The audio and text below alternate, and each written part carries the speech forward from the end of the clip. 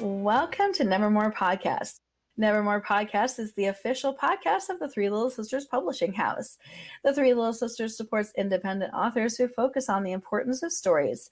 For over 6 years, we have focused on books that matter. With our passion for publishing, we have released over 16 titles with tons more to come. Support independent publishers that put authors first by purchasing one of our titles at www.littlesisters.com. Today's podcast, I'm going to throw up a little slight warning here. This podcast episode may not be safe for work, as we are going to be discussing why sex sells. So get a little bit of steamy on as I bring on our creative director, Sarah Strickland, and our executive coordinators, Miel Barubi, and I'm Larissa Hunter, and we're about to get our groove on. Hello, ladies, and welcome to this amazing podcast where we're going to see how this works. This is going to be interesting. Yeah, which might be a little rated R, but we're going to discuss erotica and really how to write it properly, and also exploring, why it is we're so fascinated with books that have such sexualized content. So that's what we're going to be sort of discussing today in general. I don't know who wants to kick this off, but I guess the erotica writer should kick it off. Yeah, Sheila is well known for her erotic writing. Yes.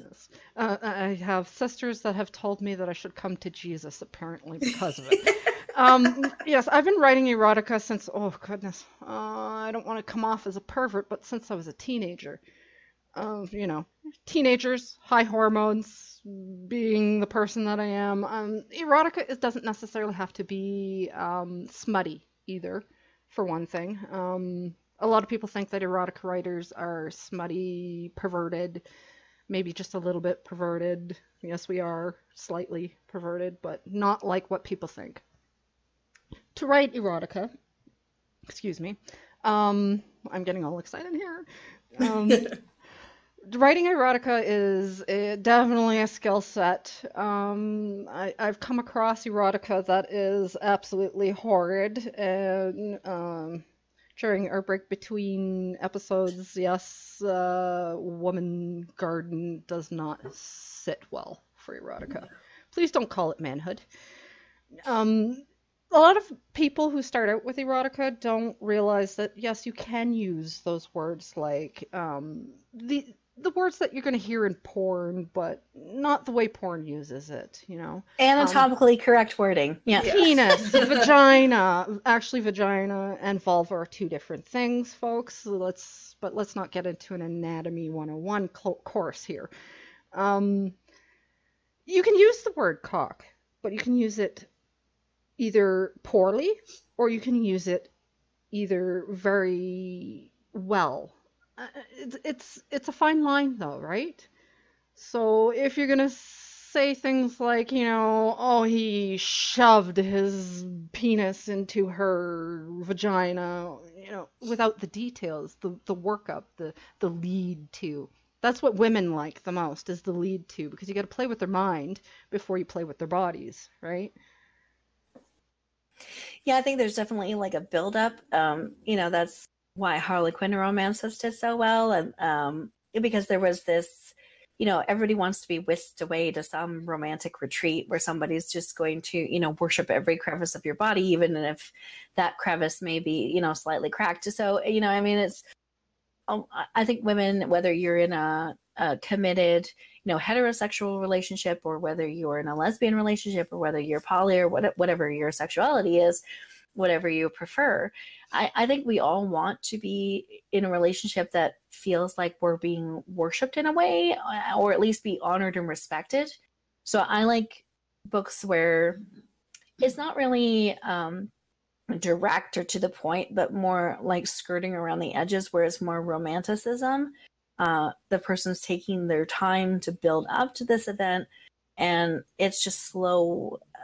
It's like slow, soft core, that's my preference. But obviously, as I will discuss later, that's not necessarily what I have figured out that my mind is capable of writing. So soft, subtle, drapes moving kind of thing is where I prefer my erotica to sit. So that's where you prefer to read. It's not quite necessarily where you prefer to write. Yeah, I prefer to read it or that type of film too. Like I'm not really like I don't really prefer to watch a lot of you know sexuality on the screen. I find like a lot of times it kind of perverts the beautiful nature of independent relationships that where things are not like that. Women don't behave like that. Our bodies don't do those sort of things. And so there's this, it kind of grotesques an act that I feel is kind of somewhat sacred to me. I tend to That's just the way agree. I feel. Yeah. Like I'm not judging. Like no, I agree with you as an erotica writer that porn in itself is a skewed sense of reality of what sex and sexual contact and sexual relationships are. It's a complete skewed reality of it. That's not what sex is. That's a convoluted idea of it. Not to knock any of the porn stars that are out there that do a good job at their job. There is I wouldn't say need for it, but there is a niche for it. So I'm not knocking them their jobs. It's just that's not what reality is. And I think they know that. Like there's a show on Netflix called Life After Porn, and they express how like this is not reality, right? Like porn is not meant to reflect real relationships. It is the base acts that that's all it is. It's for personal relief. Like it's what you watch when you're alone, or maybe you watch it as a couple. I don't care. Well, you do you, boo. But whatever you're watching it for, this is not how most people have sex in their home. Like there's not a film crew. Like Oh, thank God there's not a film crew. Wait, looking around my room right now, but no, there's no you know what I'm trying to say. It's not that maybe is not in your house there, eh? But... Yeah, right. There might be a camcorder in the corner. It's not supposed to reflect real relationships and real love. This is it's just sex, and that's what it is, and it's fine. And that's, if you want to watch that, fine, go ahead. I don't care. I've watched porn, and that doesn't matter to me. I'm not judging anyone from watching it. I just don't prefer to see it like all the time. And I find like porn is a little bit better to watch than fakey TV weird whatever they're doing. I don't know what it is, but like weird like half sex where it's like you only see their boobs, and I'm like, I don't know what they're doing. Yeah, it's like the bum where shot. their legs are weird, in weird positions that look like they're just lying down on each other, like not doing anything. And those poor male actors that have to wear the penis sock. I feel so bad for them. Or like they have to wear like nude underwear because naked. And like I understand that's not the venue for it. I just like, what's the point of putting it? Like I don't think it's necessary to show people. Like we all know what you're doing in the bedroom. We got it. We're all grown adults, and most of us are grown adults and can adults. And there's definitely a difference between corporal sex, like, physical, corporal, very primal sex, which I think a lot of porn tries to do, and then the emotional, connected sex. Those are two different things. Yeah, totally different. Like, there's a difference between like Fabio type, drapes moving and some guy taking you up on a mountaintop or whatever, and like that, like the come hither stare. Yeah, the ripping off your laces or stays gently on the bed, and yeah, candles, and it's not my type of erotica. Yeah. Birds suddenly descend to drop on you like soft sheets or whatever, and the trumpet sound. Yeah, and we all have explosions and the fireworks. And I think it's somewhat disappointing because when you get into a real committed relationship, and if your first time you don't have that big O, there's this big disappointment because it's just this idea that you're supposed to, and that everybody just has one all the time, like 24 hours a day, and we're just walking around like, and that's not reality. Like, it's not. Most people don't experience big O's at all.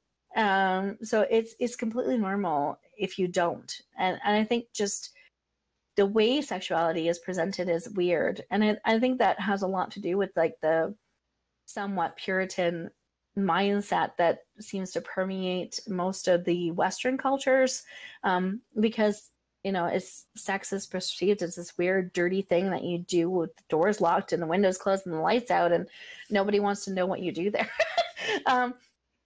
So that's just what I see when I think about, erotica in terms of like what I read or what I watch. I don't prefer it to get nitty gritty like that, because I know that there's a subset of things that I could watch that have that in it. So I don't really need it as a third outlet for me to have that experience.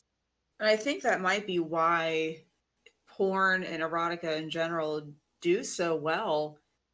Because I mean, let's face it, they do. I mean, look at 50 Shades of Grey.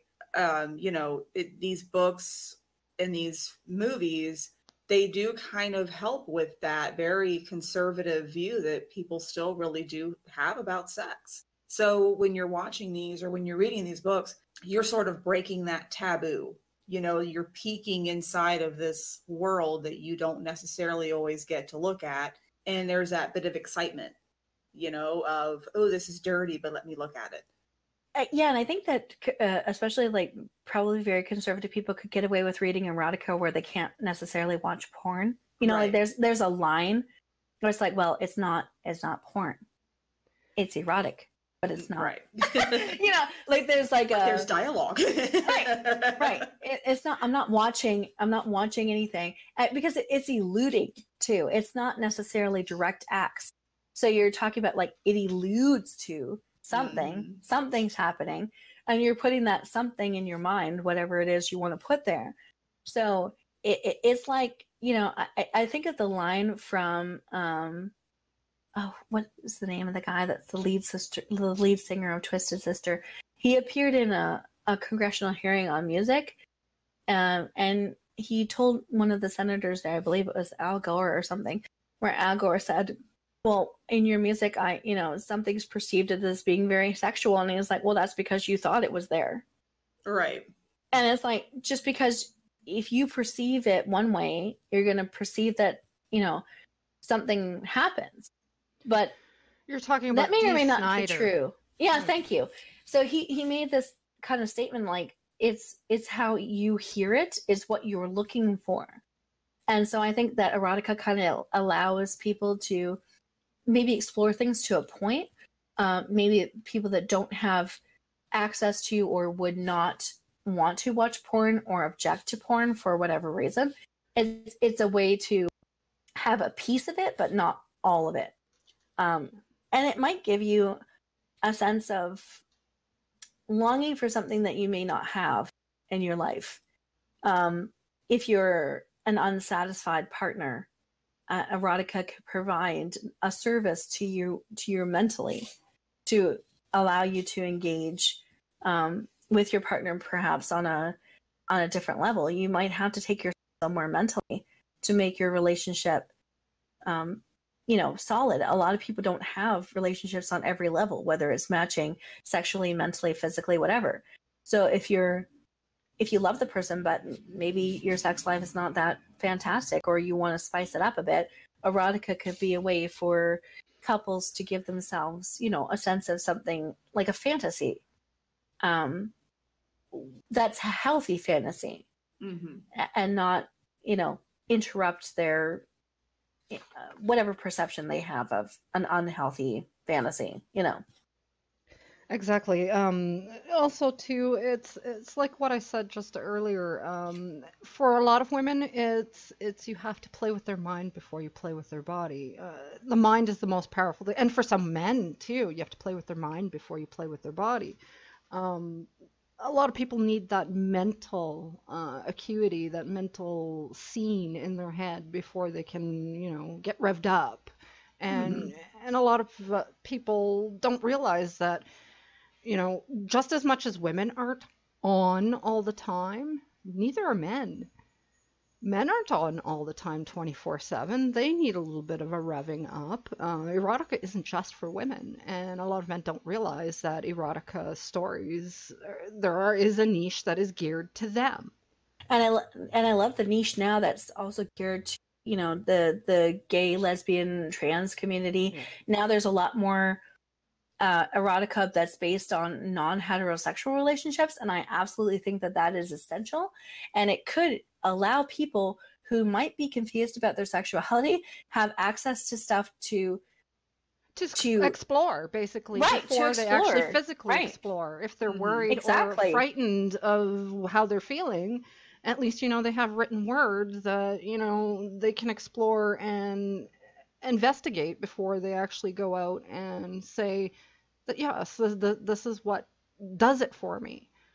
Right, and where I think it crosses the line is when erotica gets violent, and that's where I do not enjoy it at all. To me, good erotica should be consensual, should be meaningful, and provide you with some ability to explore concepts that you might be personally unaware of, or just trying to understand in your own self, whether that's your sexuality or expanding your sexual repertoire, let's say.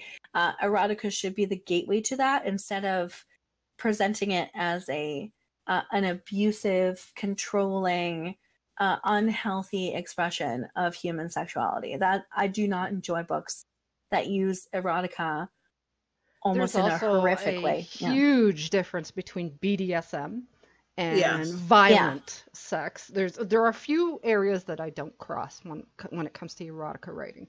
That is exactly what you stated. Violence, rape for the sake of rape is absolutely a no-go for me. Incestual situations, absolutely not. Anything that involves a minor. Minors cannot give consent. It should not be done in writing. It should not be done face to face. It's just a no-go. Pedophilia Right. is an absolute no for me, a hard no, along with the incest and the rape for the sake of rape.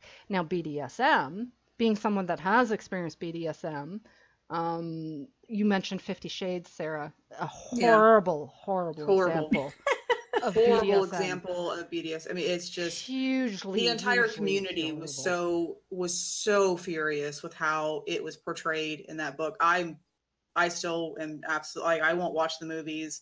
I haven't read it. I haven't watched it. I have no interest. I will watched not.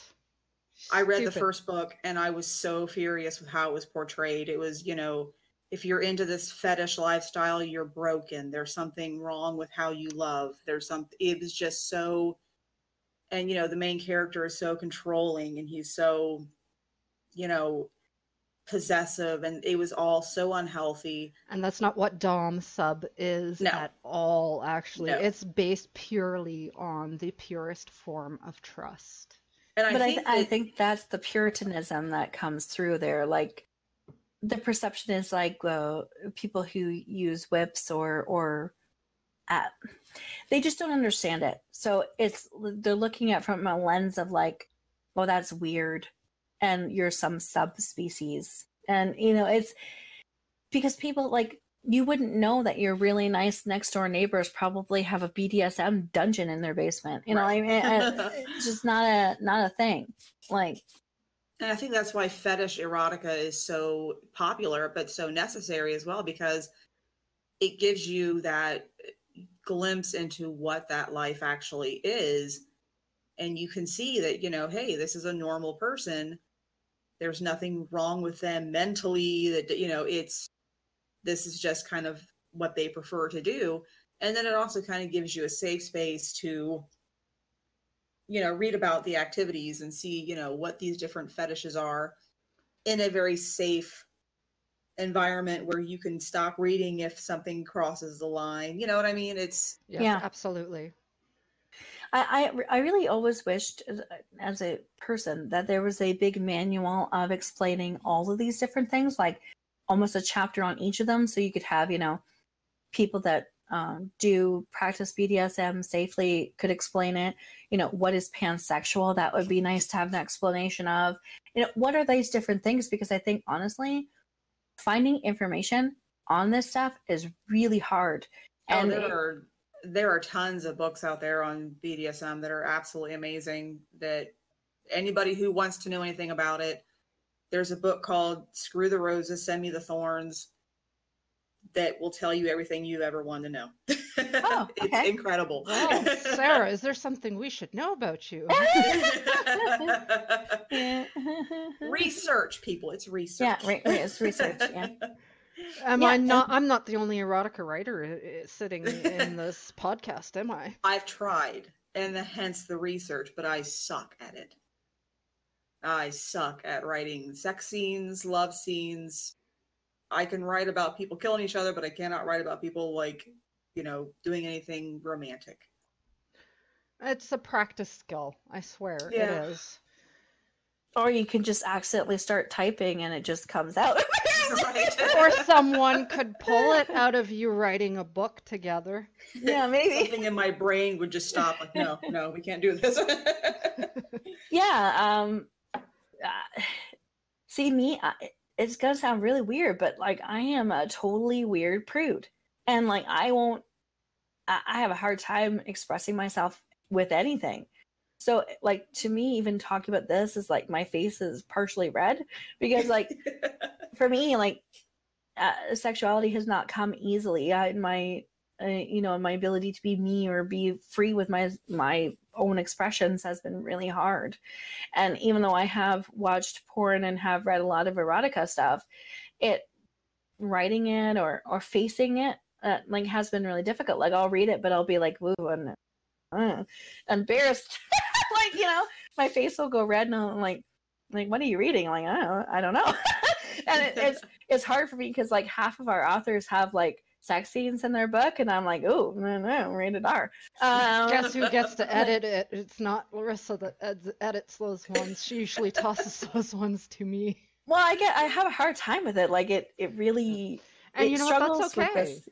Yeah, that's okay that you have a hard time with it because with your personal life experiences, and I'm not going to get into detail because it's not my right to, but I mean, you have to go off of the experiences that you've gone off of. I have some of the same similar experiences as you do personally.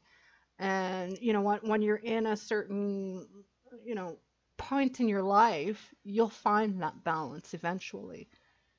Yeah, like I grew up pretty conservative. I was raised in the cult of Jehovah's Witnesses. So for me, like sex was not a thing that anyone even did. I'm pretty sure babies were born in pods or something. Like nobody talked about it. They were hatched. Nobody talked about it. Nobody. I mean, definitely you could not be gay or lesbian. Like that was just not even an option.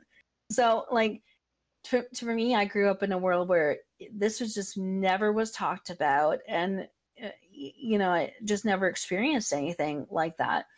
And when I got older and went out into the world, that's when my first experiences happened. But a lot of them were weird or uncomfortable because I had it in my head that this was not something I was supposed to be doing.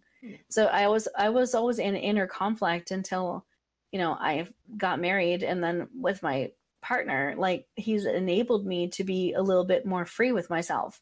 But it was being in a loving, committed relationship that brought out to me a comfort level that I don't think was previously there. But go ahead. I was raised in a similar experience as you were, with a little bit of a twist. I went to Catholic school, straight from preschool to right to graduating into college. College was the first time that it was a public school. Polytechnique, as us Quebecers would call it, or a technical college. Being bisexual in the Catholic school system was difficult, to say the least. It was not something that you talked about. It was not something that you advertised. And if someone found out, guess what? You were shunned. Because, well, in Catholicism, that is one of the absolute sins. Is apparently worse than the 7 cardinal sins, to be either gay, lesbian, or bisexual, or pansexual, or anything other than straight.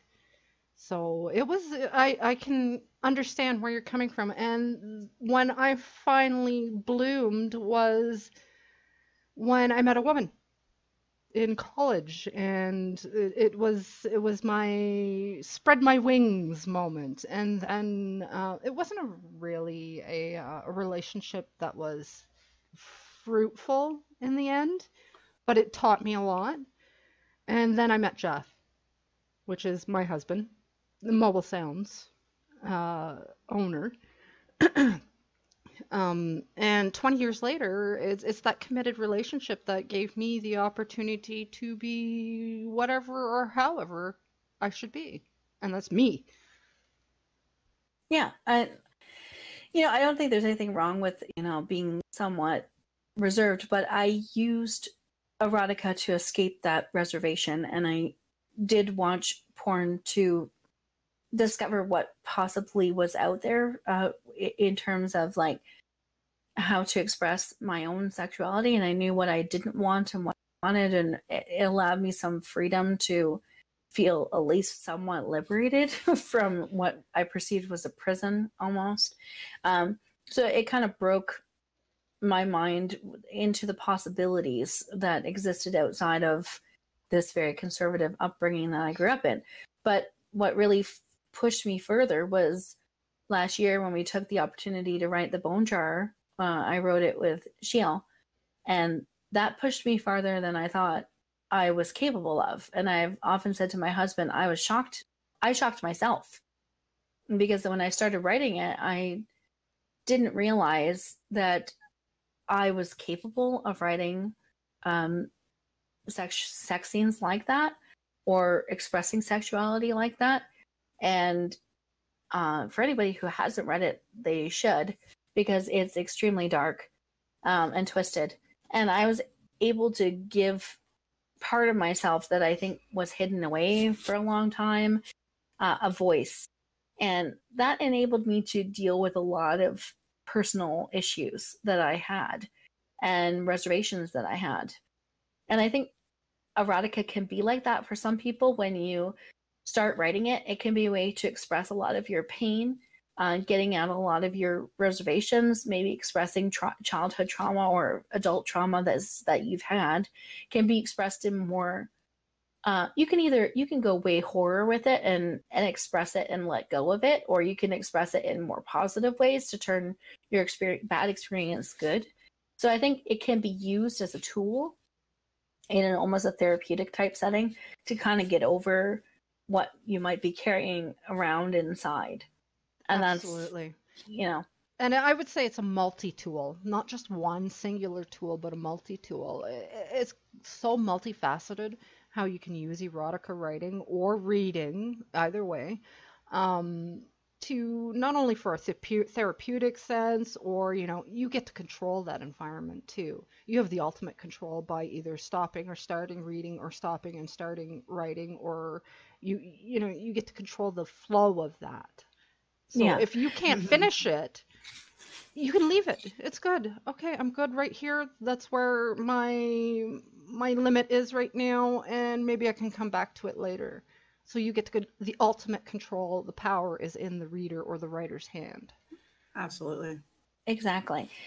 So with that in mind, we're going to take a quick break, and when we come back, we're going to continue our dive in why sex sells, the importance of erotica in books, and what that really means. As you've been hearing, we've been really honing in on why it's important to have a positive view of erotica and not see it as a taboo, and what taboos it sort of breaks. So we're going to continue the conversation after the break. In April, we published These Chains by Tabitha Todd, the story of a man, in his own words, who overcomes male child sexual assault. And Junked, when James comes home to Mama and little sister so he can detox from crack cocaine addiction, he gets way more than he bargained for. Both books are available on our website in ebook and print at www.the3littlesisters.com. That's the number 3littlesisters.com. And we're back. So continuing our talk on why sex sells, or erotica, I guess, in general, sort of.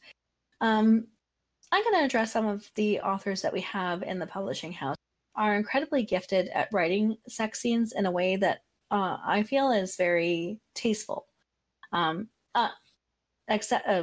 addition to Sheil being the executive coordinator, she's also an author and has written a lot of books that have erotica in them. And I find that your writing is very tasteful and not going too far. So in that terms of erotica, I don't mind reading it at all, and I find it extremely good to read. But in addition to you, Stephen Grundy, who has written Maeve's Raid, Beowulf, and as Cadolfur Gunderson read Teutonic Magic, has an amazing ability to write sex scenes. Like I thought I could write a sex scene. Stephen can write a sex scene that leaves you going, I want more. That man is talented at writing a sex scene. I need to take a lesson from him. And so is his wife, Melody. So Melody is working on a project about the priestess of Atlantis. And she also is writing this other book called The Woman at the Loom. And it is very steamy. And I loved it. I read the first little bit of it and I was like, oh my goodness, I need to read more of this. I was very hot in the face when I was reading the... so they are very gifted at writing erotica. And I think people in the publishing house who want to take a good lesson at writing sex scenes should definitely pick up one of their books. They are very good at the build-up and also using alliterative words to indicate what's going on. So they use a lot of metaphors, and the metaphors are very clear what they're talking about, but they are good. Like they talk about, like these sweet, sticky honey words. And it's just glorious. And you know what's going on, but it's almost like you feel it from your gut first, and then it moves into your heart, and then you start feeling flushed. And they're really good about the building up.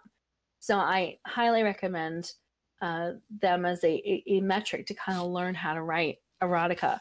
But Sheila, you take the cake in the number 3 position, because your books do deal with erotica in a very clean way. I'm using that word broadly, but I mean more like it's just they're very nice and they're not like violent. And when you do use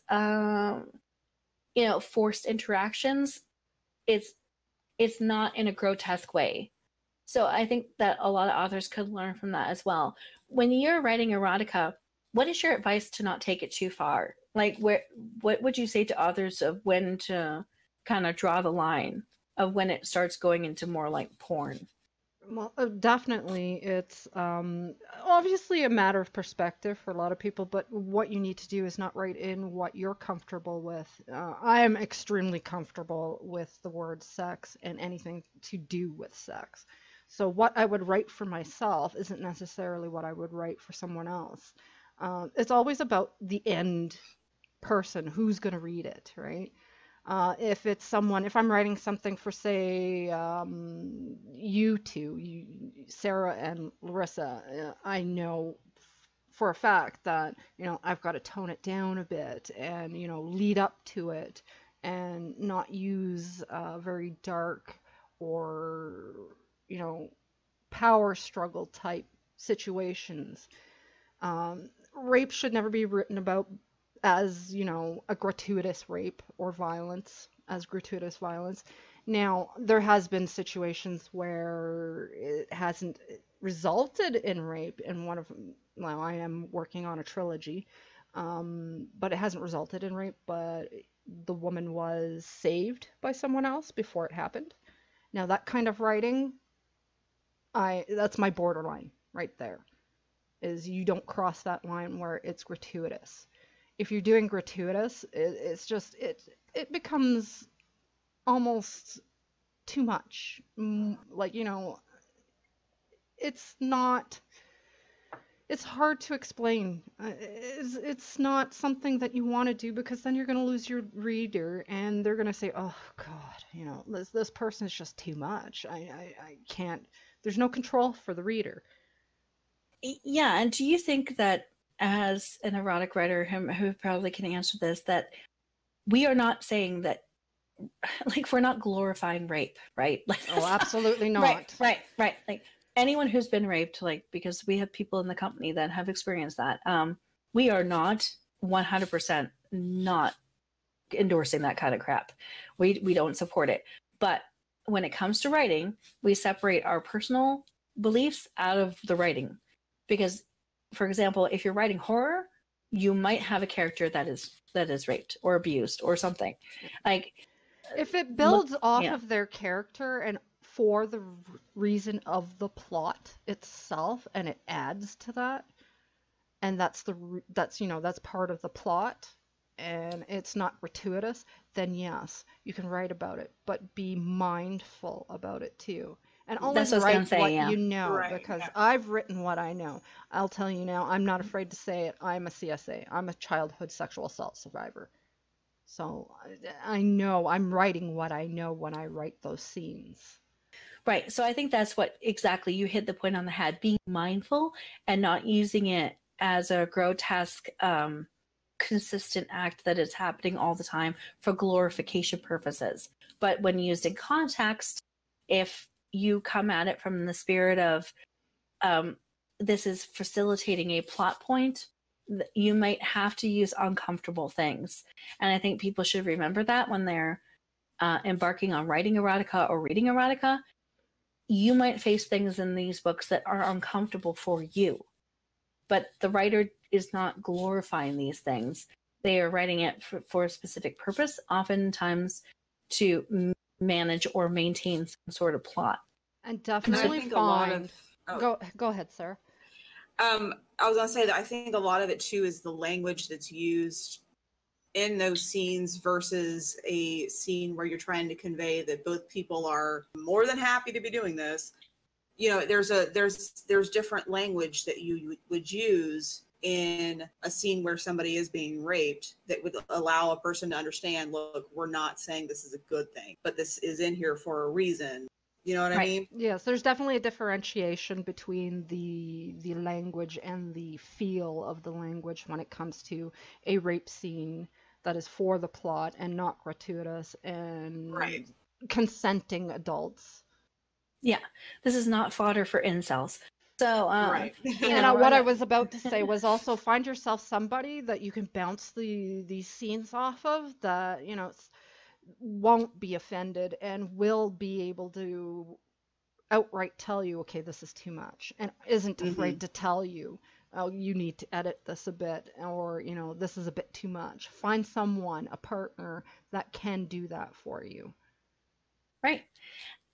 And so I think with that in mind, we are going to just take a quick break and then wrap up this conversation. And just remember that the Three Little Sisters now has a page dedicated to where you can find us in public. Melody and Stephen Grundy will be attending Worldcon in Dublin in August, and I will be attending the Muscles, Mutts, and Meows car show in Santa Monica, California. If you come by and say hi and take a selfie with me, I will give you a wonderfully free gift, all from the Three Little Sisters, and I'm not even going to tell you what it is. But you can definitely stop by, pick up a copy of one of our books. Also, feel free to donate to the SPCA. We'll be collecting donations to help them continue their legacy of caring for animals that are often abandoned in very poor conditions. Remembering to spay and neuter your animals is a very important part of keeping the animal population under control. And remember, adoption is for life. And when we come back, we'll be wrapping up the conversation. And we are back to wrap up the conversation of erotica, sex, and selling. And wow, what a hot episode we have had, ladies. We've talked about everything from saying certain acts in responsible and mindful ways to what really erotica means to us and what it has helped us with, what it's helped facilitate. So, in all that in mind, what are some of the last little bits of guidance that we would like to give to people who are maybe just coming into the erotic type genre? Well, I want to back up for a second too. I had mentioned that write what you know. And if you don't know it, if you want to write about it, find someone who knows about it. And actually do your research, like what Sarah did when she did the BDSM research. And find someone to talk to. It doesn't necessarily have to be a victim per se. It can be a counselor that works with victims. If you want to write about it, research. Research, research, research. Just don't go willy-nilly and right off the deep end without, your water wings, so to speak. And Sarah, what do you think? What is your... Well, touching back up on the topic of why erotica is important is, it's a nice little window into a world that you might be curious about. But definitely, do your research, because if, your readers are going to know when you're just as clueless as they are. And it's going to make it very difficult for them to get into the storyline. So just, definitely do your research, talk to people. There's plenty of forums online that you can poke around in and learn some stuff. So, yeah. Yeah, my last piece of advice is, just don't be afraid to ask questions. I find that most people who are into something are not afraid to answer questions. Like, I don't know what pansexual really means, and my daughter was asking me questions about it, and I didn't know how to question because I'm not pansexual. How am I supposed to know? So I reached out to people who were to get answers, and most communities out there are very willing to answer correct questions directly. Mm-hmm. So don't be afraid to go and interview gay guys if you're writing a gay romance. Don't be afraid to go talk to lesbians if you're writing lesbian scenes. Don't be afraid to go talk to, these people are very open about themselves, and you find people that have no issue at all and you interviewing or asking questions, and to make those experiences appropriate. Although I would say that, in all honesty, straight people should probably try to stay in their laneway and not write what they don't know. And if you're straight, don't really write gay romance, because you probably have no idea really how that culture works or how those relationships are really formed. May I bring up 50 Shades? Dude did exactly. not know anything about. Don't write that. Don't do 50 Shades if you don't know 50 Shades. Exactly. Exactly. Leave it alone. That's very good. And you know what? If you want to write straight, if you're straight and you write straight erotica, all the power to you. I'm going to read it, because I like all forms of erotica. Except for my, line in the sand, of course.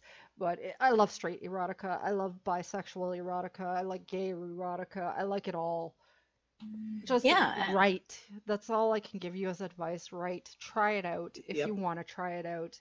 Take a swing at it. You'll never know until you do. Exactly. And with that in mind, we would like to remind everyone about the 2 books by Stephen Grundy, The Maeve's Raid and Beowulf. Both have an intense amount of relationships within them. And if you want to get your grip on how to write erotica, grab one of his amazing novels or one of the ones from Tabitha Todd. All of them are available on our website at www.the3littlesisters.com. That's the number 3, littlesisters.com. We hope you've had a great time on this podcast, and we hope you'll join us again next month, when we'll be revealing the theme of that closer to the end of July. So with all that in mind, we hope you have a great summer, everyone. Remember to take time, grab a book, and do some beachside reading. Have a great day, everyone, and that's it for us.